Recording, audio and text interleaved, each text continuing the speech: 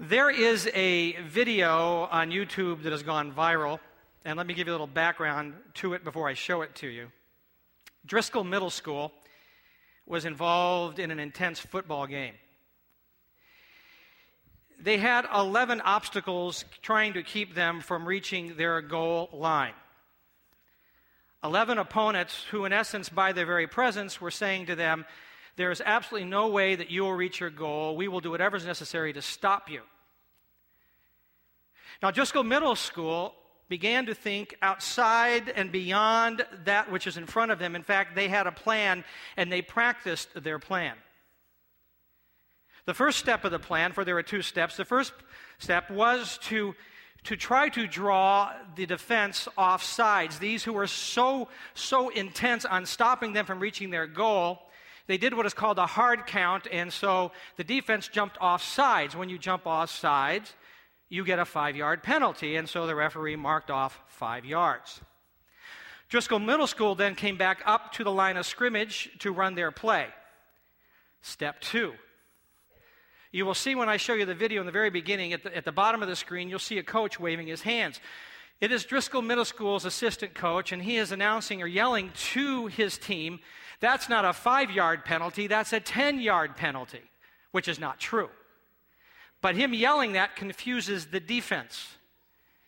And so the quarterback, he yells at the quarterback and says, mark off another 5 yards, which he can't do, but which he did.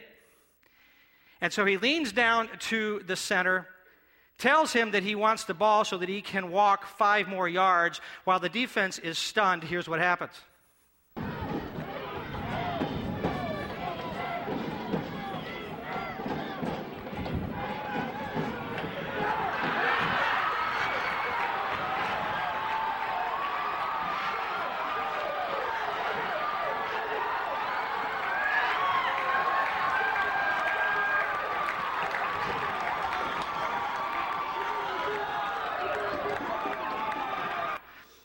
So all you Browns fans, text that to the coach right now. See what happens when you got a good plan? So I have a question for you. What are the 11 obstacles in front of you right now keeping you from your goal? What are the 11 opponents that are trying to hold you back and are so anxious to stop you from reaching your goal line? We know a young lady who has a goal in life, and right now she's dealing with physical issues. They can't decide what's wrong with her, and she has severe abdominal pain, and she's trying to walk through the process, and it's an obstacle to her goal. What's yours? We know a man who's very qualified in the workforce, and he's been laid off now for over a year, and he's been trying to get a job, but they keep saying he's overqualified. And he wants to reach his goal, but there's that obstacle. What's yours? We know a family that is dealing with a father who's been diagnosed with Alzheimer's, and everything just seems to be centered there, and everything is stopped in its movement toward goal. What is the obstacle in your way?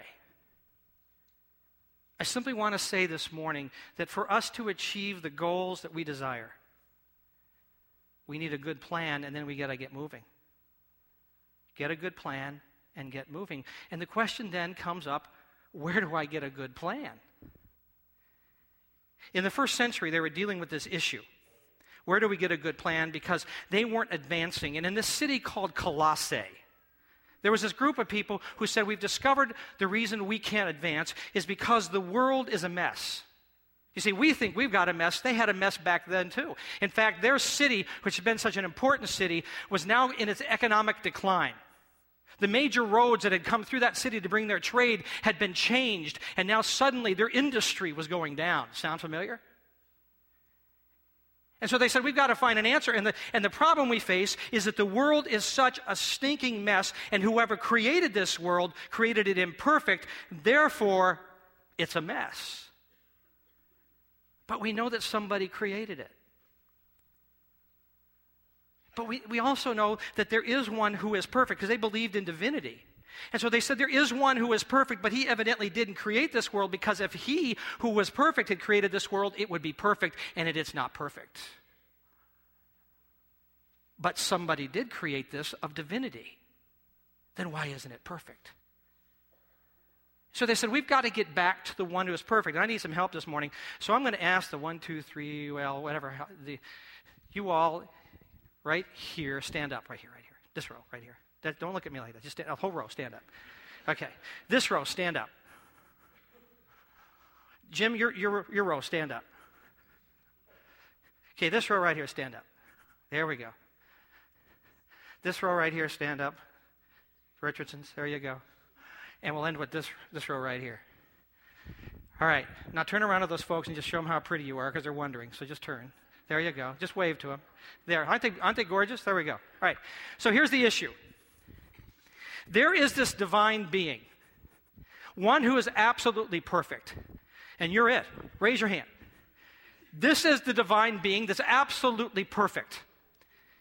Now we have got emanating from him, because we've got to get to the place where somebody created this earth. Here's what they said, that everybody from this point on were emanations of this perfect being. Not so perfect and not so divine, and each successive one less perfect and less divine.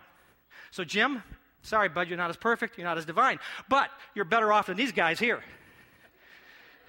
They're less perfect and less divine. You guys are miserable.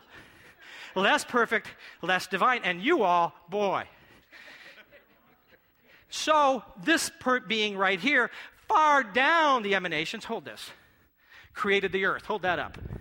And I want to tell you, you did a messy job.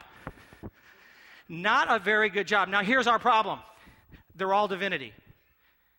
If they're divinity, then we have to placate them because they're stronger than humanity, even in their weakened conditions.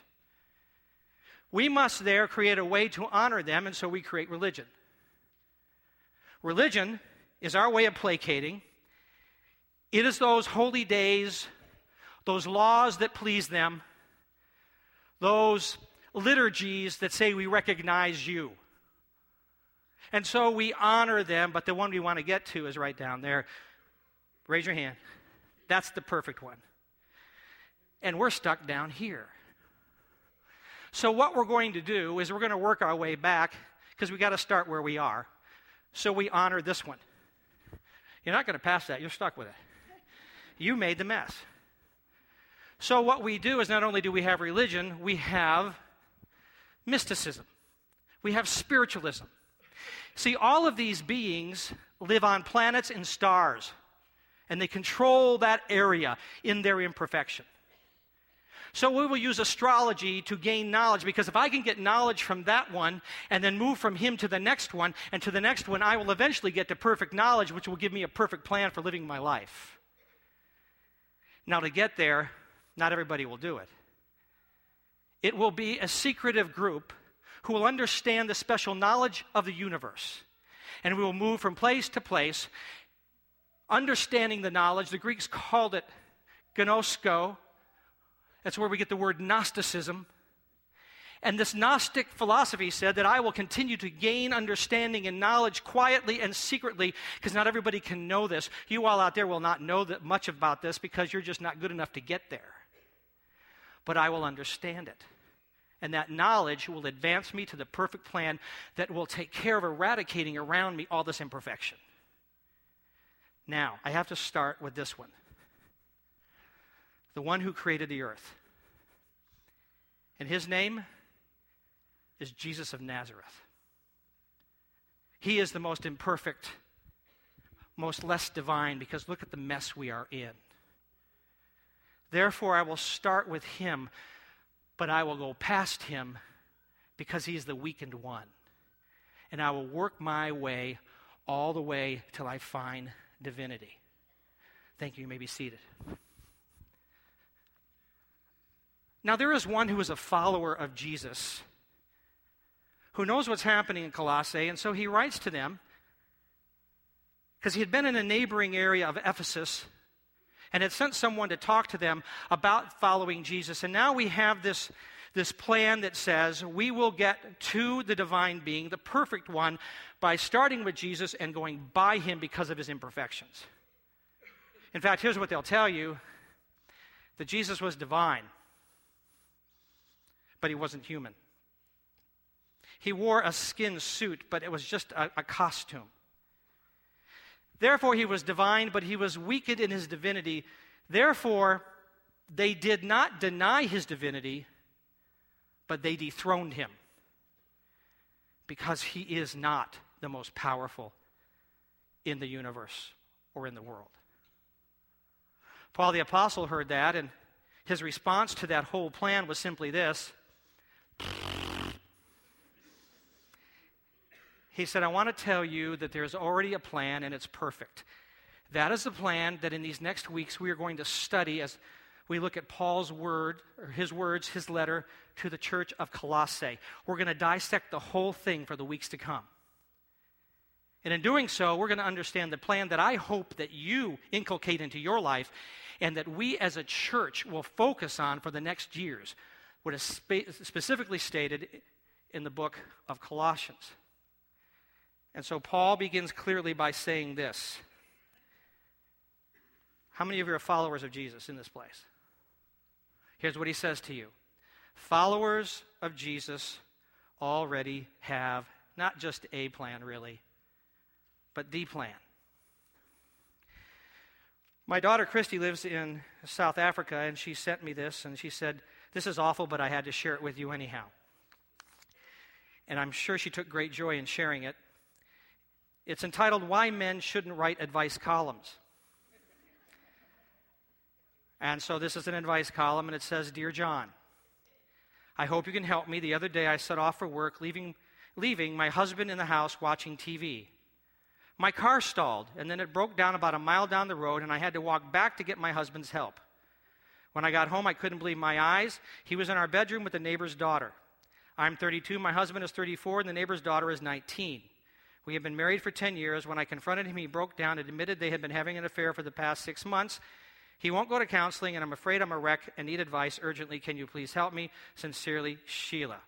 John responds, Dear Sheila, a car stalling after it's been driven a short distance can be caused by a variety of faults with the engine.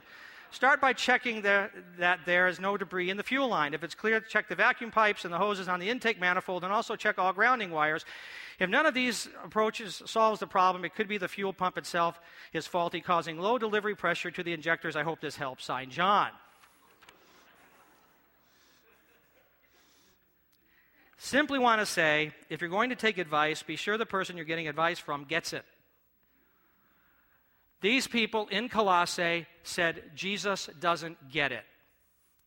Paul the Apostle says, not only does he get it, not only is he the one that created the earth, but the one you're looking for at the very end of the line, that's also Jesus. In fact, he is called the Alpha and the Omega, the beginning and the end. He's in the beginning, he's in the end, and there's nothing in between except him. He has supremacy over all things. Next week, we're going to look at that claim of his supremacy. So Paul says, the problem you're facing on the earth right now is not that you have a weakened deity. The issue is not him. The issue is you. And if you want to be eligible for the plan that will lead you to the perfection that he has for your life, he says the first step is this, that loyalty is the eligibility. Pam and I received word this week from some good friends on the West Coast. We have known them for, 25 years or so. They have a daughter who has been married for several years. They have 4 children. Really a cool family. A lovely girl. We love her. And the mom contacted Pam this week and said, I just want to let you know, and would you pray with us, that our daughter has decided that she wants to leave her husband and the children and go. She's done with marriage. The mom said to the daughter, have you really prayed? Because she's been raised in a family that has been very devoted to Jesus and a follower of Jesus and understands the scriptural principles. The girl has been trained in those principles of the scripture. And so they said to her, have you prayed about what you're doing? And her answer was this: no, I have not, because if I do, I know what God will tell me.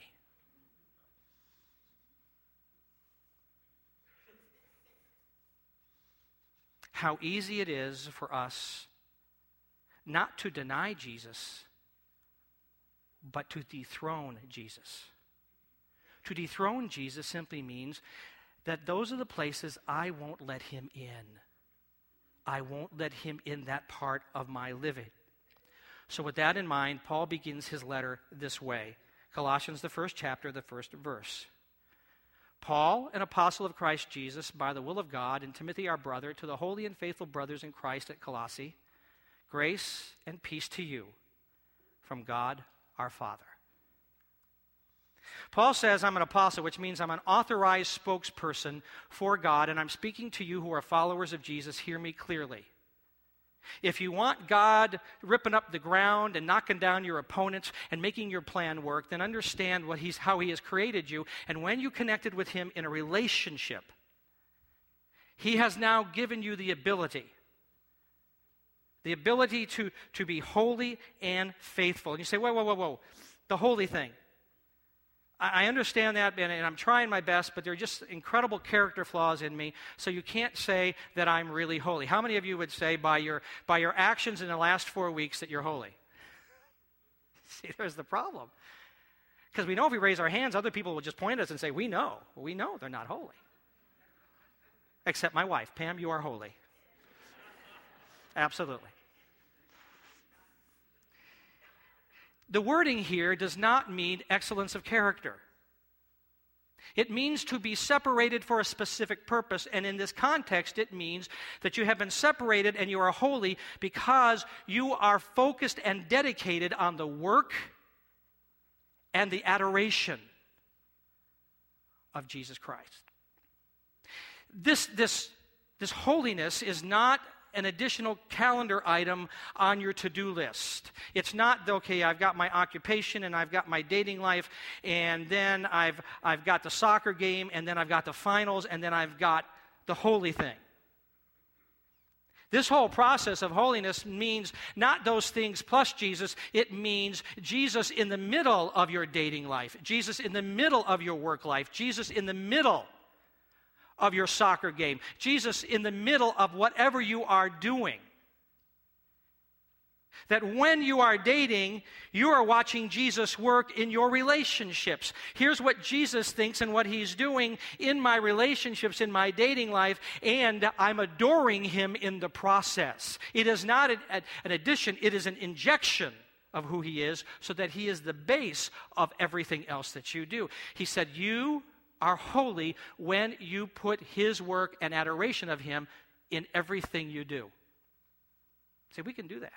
And he said, you are doing that. As an apostle, a spokesperson, I'm telling you, you are holy. Not only are you holy, he said you are faithful. That word faithful actually means you are loyal. Now, throughout the year, periodically, my wife Pam, who is holy, will have some extra time when she's not working outside the home and doing whatever else. She'll want to clean something in the house. She's not obsessed with it, but she really likes the house to be clean. And so I never know what part of the house she will go toward and work on, but she will do it. And so I can come home some night and walk in the house, and the pots and pans will be everywhere, and the pantry will be all scattered, and she is redoing the whole thing. Or I can walk down in the basement and she's got everything cleaned up and in containers and it's just all redone. Or I'll walk in the house and the furniture's all moved around. I said, who helped you? I did it myself. Not only is she holy, she is all powerful because the stuff is moved. She'll even go into my dresser. And so I can come home and that sock drawer that had all those extra socks waiting for the kidnapped socks from the dryer to make their way and escape to find their match. And she will take those who have not been matched and she'll throw them out. She'll go into my underwear drawer and find that underwear that my mom said I should never wear just in case I got in an accident.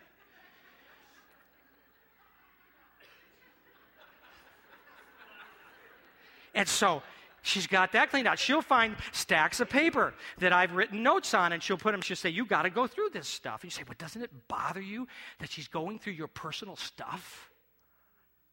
No, because I am loyal. Loyalty means that she has accessibility to every part of my life. And when she does, she cleans me up. When you are loyal, faithful to Jesus, you have given him accessibility to every facet of your life. There is nothing hidden. And the good news is when you do that, he cleans up your messes. The result is this: he gives us favor and prosperity. Paul said, grace and peace to you. It's not one of those sayings that we do. Guys, we're like this. We'll walk down the hall and go, how you doing? How you doing? Nobody answers how they're doing. It's just, how you doing? How you doing? What's happening? Oh, what's happening? What's up? What's up? There's just no response. You'd freak out if you said, how you doing? And the guy sits down for the next 15 minutes, tells you how he's doing. You didn't want that. Paul is not given one of those responses. He is actually giving out a prayer of blessing. He says, grace and peace to you. When you have given accessibility to Jesus in every facet of your life, when you have been faithful, he says, I release my grace. That grace, another word for that grace would be well-being or favor. When I was growing up, my grandmother lived with us for several years before her death, and she was an incredible baker. She just baked great stuff. Around the holidays, I really miss having her around because she'd walk in and she was kind of a portly woman and would always have flour all over her and the apron thing on, and she'd be working in the kitchen and she'd make good apple pies with an incredible crust and cheesecake pie and all sorts of stuff. But the thing that I wanted, especially when I'd go visit her when I was a child and stay with them, is that she would take the extra crust, pour the cinnamon on it, roll it up, cook it. She called it a pig. How many of you ever had that? Aren't you hungry for one right now? And a cold glass of milk? Yeah. So she would make the pig, and I'd walk in the kitchen, and she'd go, Jack, come here. She called me Gentleman Jack. I was her favorite. She'd say, I have the pig and I've hidden it over here. And I would go have my pig. I was her favorite. Now, as I've grown up, I think I've discovered that she made more than one. Because everybody else thought that they were her favorite. Grace to you. God is creating something uniquely special for you to where you feel like, here you go. And you go, oh, I'm his favorite. And you don't know that he's favoring others because he can do that because you are his favorite. So in this walk with him, he wants to come to you and give you what you need. And so Paul says, grace to you, his favor on you. Grace and peace. The word peace means contentment. It means good relationships. It means prosperity. That as you're trying to work this thing out in life and you have connected in loyalty with Jesus, when you've given him accessibility to your life, you've put your faith in him, he not only gives you favor, he gives you peace, he gives you prosperity, that everything's working out in this plan. It's happening for you. One of the best descriptions I can give you of this prosperity is this wonderful story, true story of King David of Israel when he went against the Philistines, overcame them, and took back the Ark of the Covenant, which is the presence of the Almighty, the Creator. Now, in celebrating the recapturing of this wonderful Ark of the Covenant, he moved that Ark of the Covenant in a way not prescribed by Scripture, and no man should ever touch it because that kind of holiness our bodies can't deal with. And so one man touched it and died, and it so freaked out King David that he didn't know what to do, so he said, we got to leave it someplace so I can figure out what I should do. So he went to Obed-Edom's house and said, here, we have God. Would you watch him a while? Obed-Edom had no choice, so he took the Ark of the Covenant. You know, neighbors would come by and say, what's that glow behind the door? Well, that's God. He came to visit.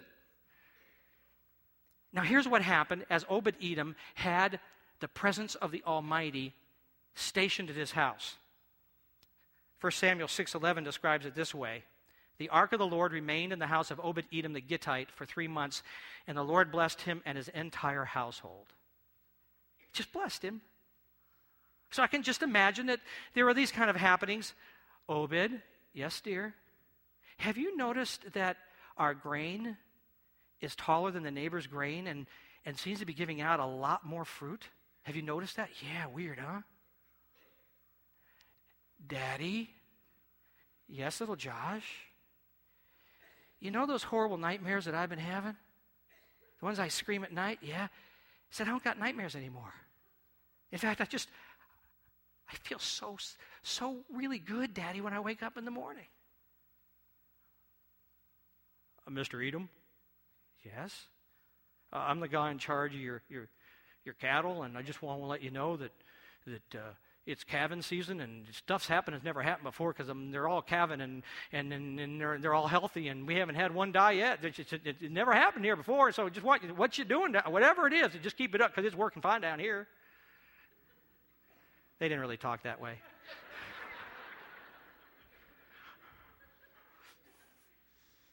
Honey, who's at the door? Oh, it's Ebenezer and his family. What do they want? Obi, open up. We just brought some food and we just want to hang out at your house. Can we just, why you want to hang out? Because there's something going on in your house, and when we're here, there is just this sense of peace. Grace and peace be yours because you are a follower of Jesus, because you have given him accessibility to every part of you. He's not saying to the church in Colossae that they will not have struggles and problems and challenges because you still live in this world and the world is messy. But what he is saying is this, that when you face those opponents that are messing up your life, there's a plan that goes beyond them.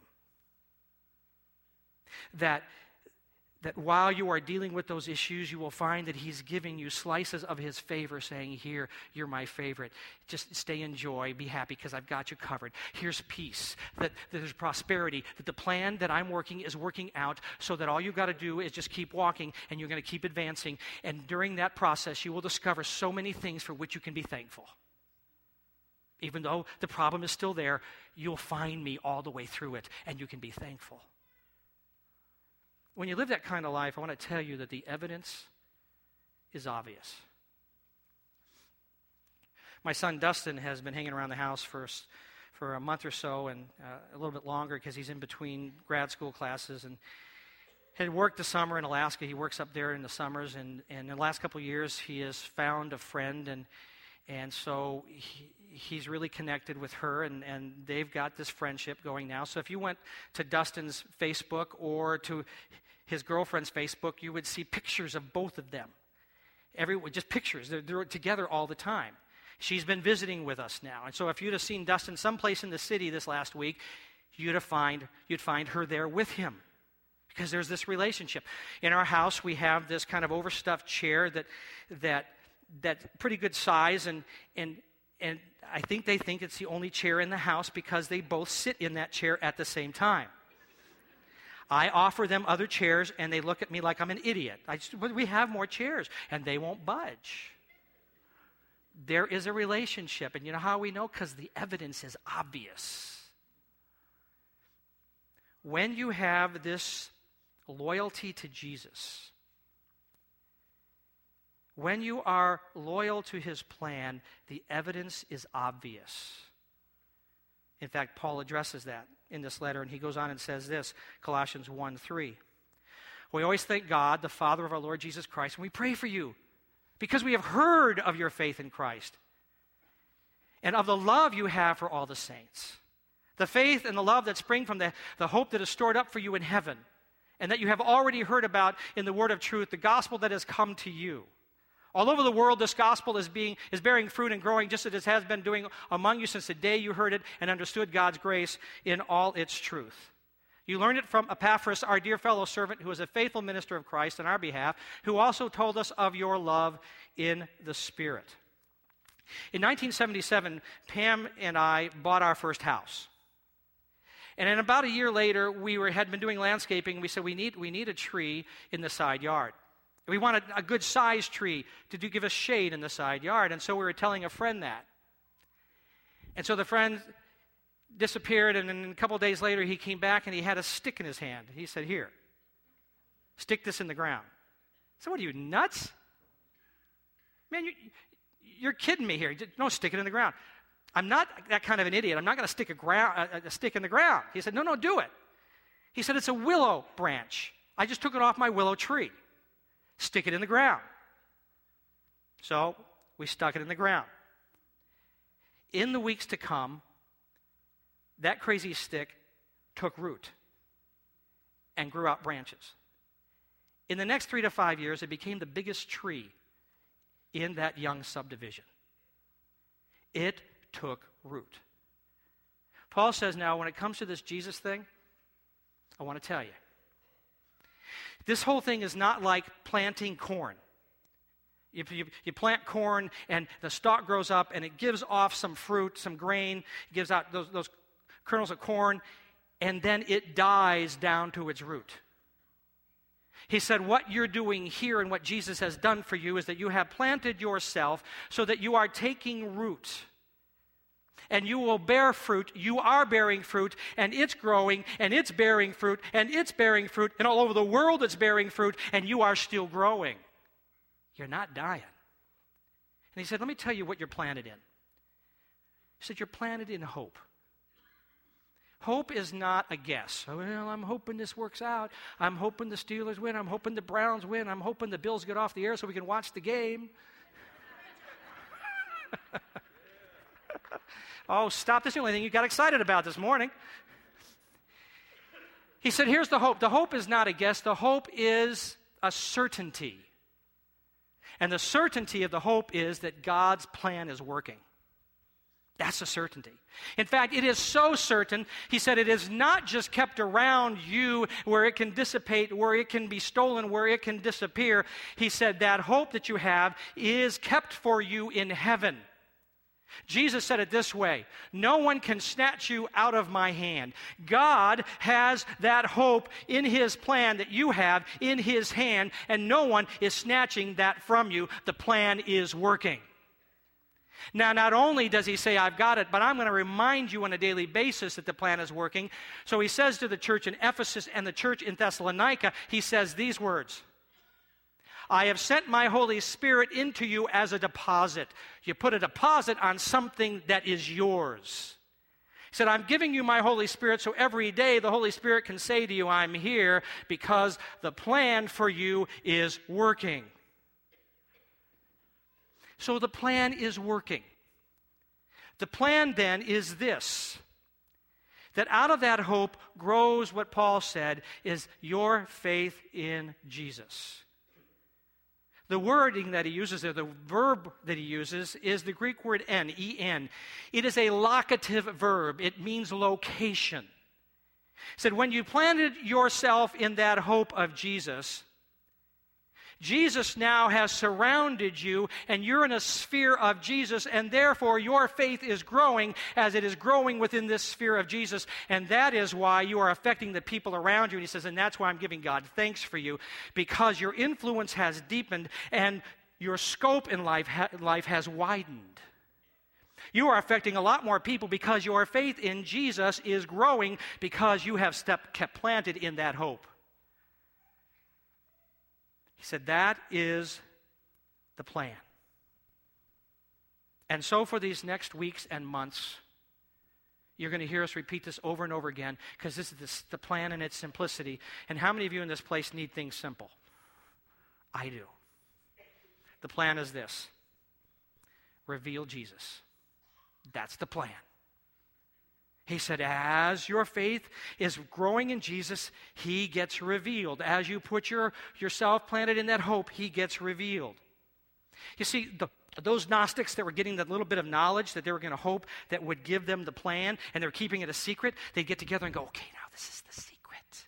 Don't tell anybody the secret. Only we know the secret. Okay? Don't tell anybody the secret. Paul the Apostle shows up and says, here's the secret!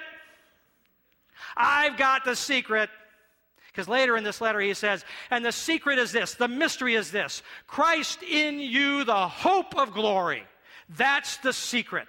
Christ in you is your hope. Christ in you is the plan. And when you do that, the hope of glory is the knowledge you need that gives you salvation for your life that you have been seeking for. It is Jesus. Tell everybody that's the secret. Because some of you think a secret is something you tell people one at a time. That's what you think a secret is. He says, tell everybody, here's the secret. Christ in you, the hope of glory. So if we've got the plan, then we've got to act on it. The plan's got to be walked out. The action is its authenticity. Because if there is no action revealing Jesus, then we are really not connected to Jesus. He says, look at Epaphras. Epaphras showed up to reveal Jesus, and it so changed you that he saw the fruit of faith, because he said, you are planted in that hope, and that hope has produced a faith, and that faith has a fruit, and that fruit is love. The action is love. It's the kind of love where no sacrifice is too great for the person that you love.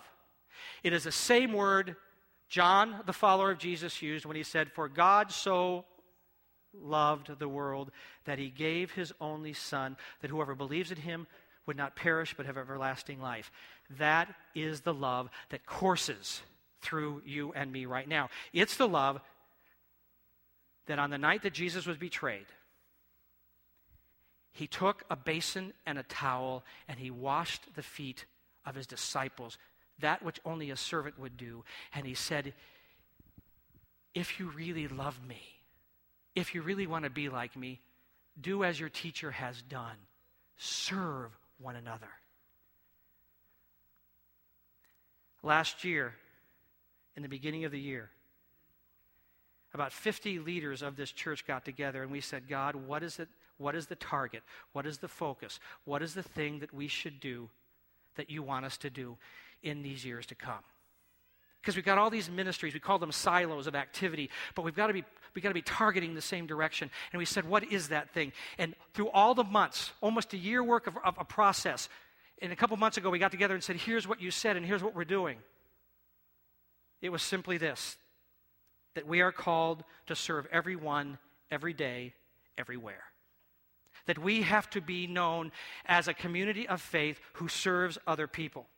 That's why we're asking every small group, we're asking every outreach ministry, every family, every individual to find every opportunity given you and serve those people where you are given that opportunity. That is the way that we reveal Jesus. In your service folder this morning, you received a document. It is a description of where we are headed in these next months and years, and it's simply called Reveal Jesus. You don't have to read through it this morning. I'm going to give you a brief description of it, and then I want you to read it because it's where we're headed. People saying, what's First Assembly doing? This is it. The plan is Reveal Jesus. And we have a goal. And that goal has 3 acts. We are talking about the first act as I introduce it this week, and then we're going to do a second act and a third act because we have some actions we have to take. Those 3 acts include these things. First of all, love Jesus. In our loyalty and our dedication of his work. See, the reason we can serve, you say, I don't have time to all that. Well, here's the deal. If Jesus is working in your dating and working in your occupation and working in your preparation for finals, then if Jesus is working and you're adoring him in the process and you have opportunity to serve there, that's him saying, serve there. It's not, I've got to go find some place to serve. You can serve right in your life every day.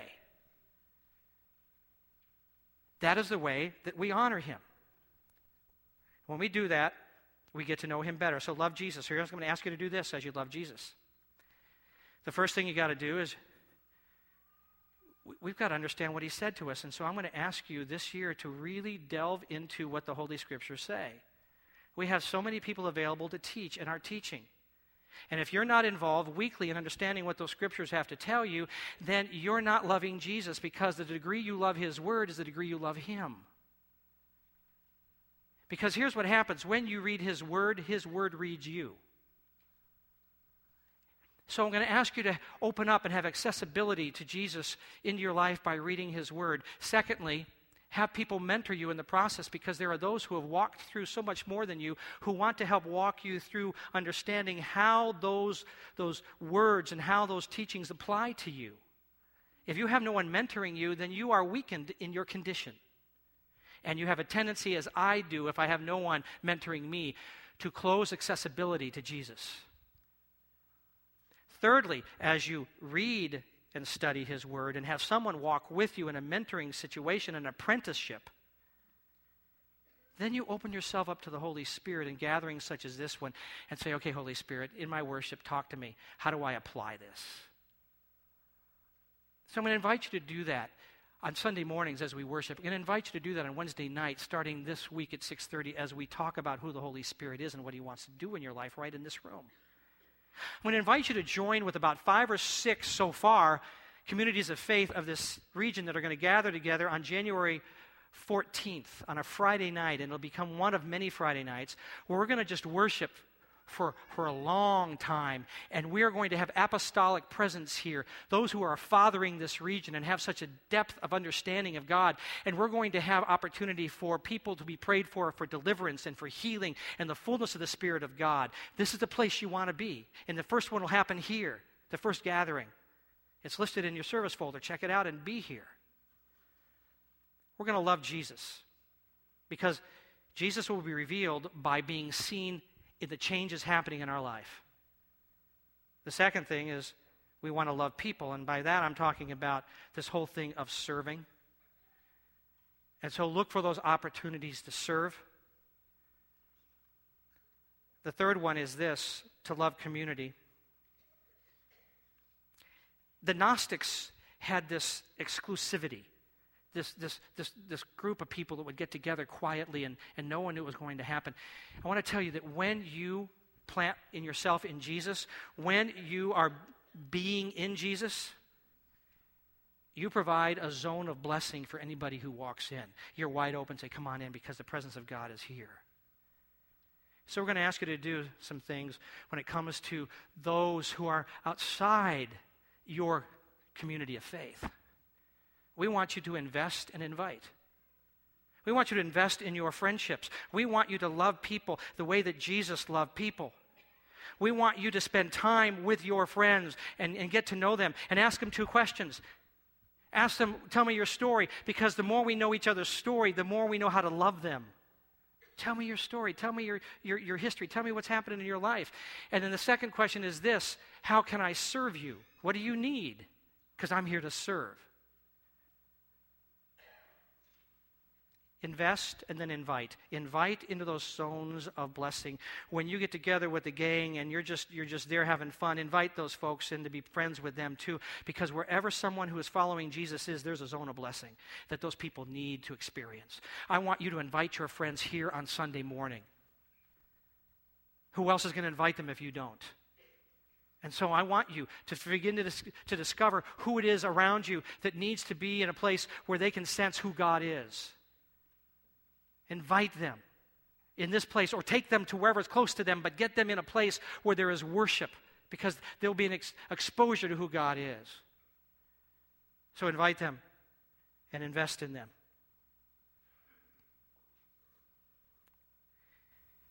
If we do this, if we stay focused on revealing Jesus personally, they will see Jesus in us. So if we love Jesus, and if we love people, and if we love community, in doing that we reveal Jesus, I'm going to tell you this, we will absolutely change our world. So the last question was this, are you ready to change the world? I want to tell you are. We're going to end this by letting me tell you, as Paul the Apostle did, saying, this stuff is not just some feasibility, it's happening in you. So we came to the Christmas season and we said, we've got to change the way that we've been doing this. We've been inundated with commercialism and consumerism and materialism, and it's not what it's all about. So we said that we would worship more, that we would spend less, we would give more, and that we would love all. We said what we wanted to do was spend less on ourselves and hoard it, and instead we wanted to save lives. That thousands of people are dying today by waterborne illnesses around the world, and we can stop that. With just a minimal amount of what we spend at Christmas, we could actually stop that illness. So we said we wanted to put a water well in a village in Tanzania. The Loibosort village in the Kilimanjaro region of Tanzania. We said, right there, we want to put a water well. And we said to you, come Christmas Eve, and let's give it an offering, and let's change their lives, and let's save their lives. And so we came Christmas Eve to give. And I want to report to you, we said that it would take about $20,000 to give them the optimum well that they need, which is not only the water and the well drilled, but something to power it, some kind of generation like a windmill. It'd be about $20,000. A little less of that, they could do a hand pump, but we wanted to at least give them a well, $20,000. So you gathered on Christmas Eve. Did we get 10,000? Now you did better than that. How about 15? You did better than that. Oh, really, 20? No, you did better than that. 25? You did better than that. 30? Well, you did better than that. 35? You did better than that. Here's what you did. $36,896.53.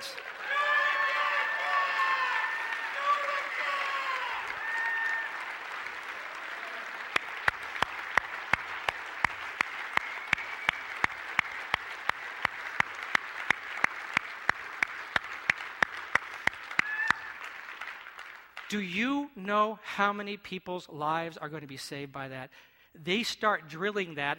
I was told that probably next week they will begin drilling that well. Do you know how many lives that's going to change and what joy that brings to Jesus? Because you are living out what he asked us to do. So we're going to end with a celebration, so stand. We're going to sing a celebration, and then I'm going to pray a blessing over you, and then you're going to go out and you're going to change your world because you're already doing it. And so would you just celebrate? Here's what I want to do. I want to sing, and if you know how to dance, dance, because we're celebrating almost $37,000 that nobody said they had suddenly showed up because you sacrificed. And it's changing some lives in Tanzania. It will be changing some lives, and I'm just pumped about it. I'm excited. When the totals came in, man, I can't tell you. If I had high blood pressure, it would have killed me because I got psyched. I love you guys. It was so incredible. And so let's celebrate, and this is the song we're going to sing because it is our call to reveal Jesus. Let's sing this, and then I'm going to pray a prayer, and you're out of here, and let's change our world. We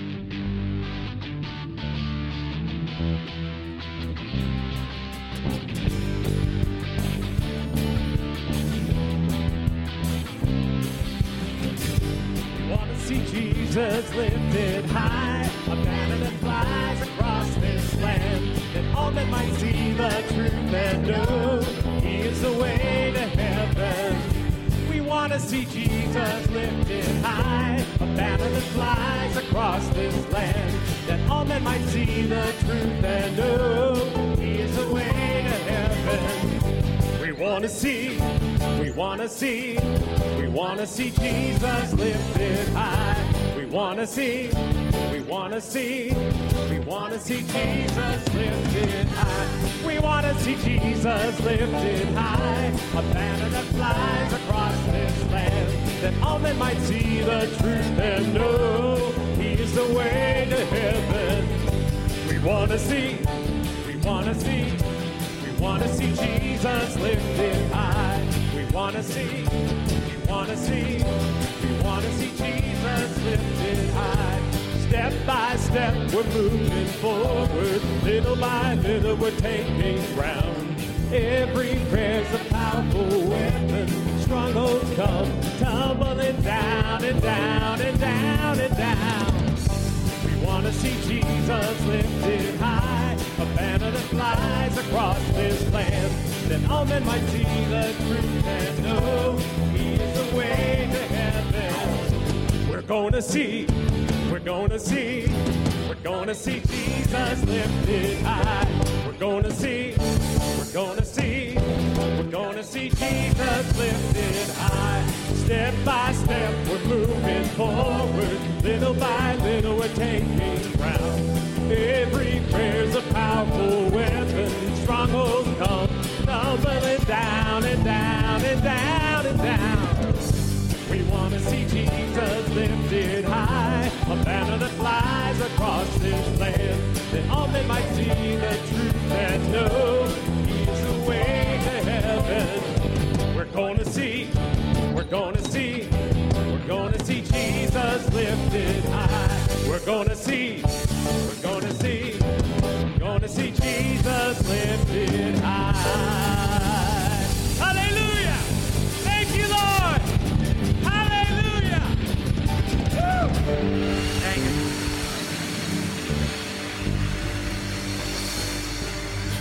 Hallelujah. So I always thank God, the Father of our Lord Jesus Christ, when I pray for you, because I have seen your faith in Christ Jesus and of the love that you have for all the saints, the faith and the love that spring from the hope that is stored up for you in heaven and that you have already heard about in the word of truth, the gospel that has come to you. And all over the world, the gospel is bearing fruit and growing, just as it has been doing among you since the day you heard it and understood God's grace in all its truth. God's blessings be upon you, and may that which you have planted this week bear fruit in your very life and before your eyes. In the name of the Father, Son, and Holy Spirit. Amen. God bless you. Have a great week.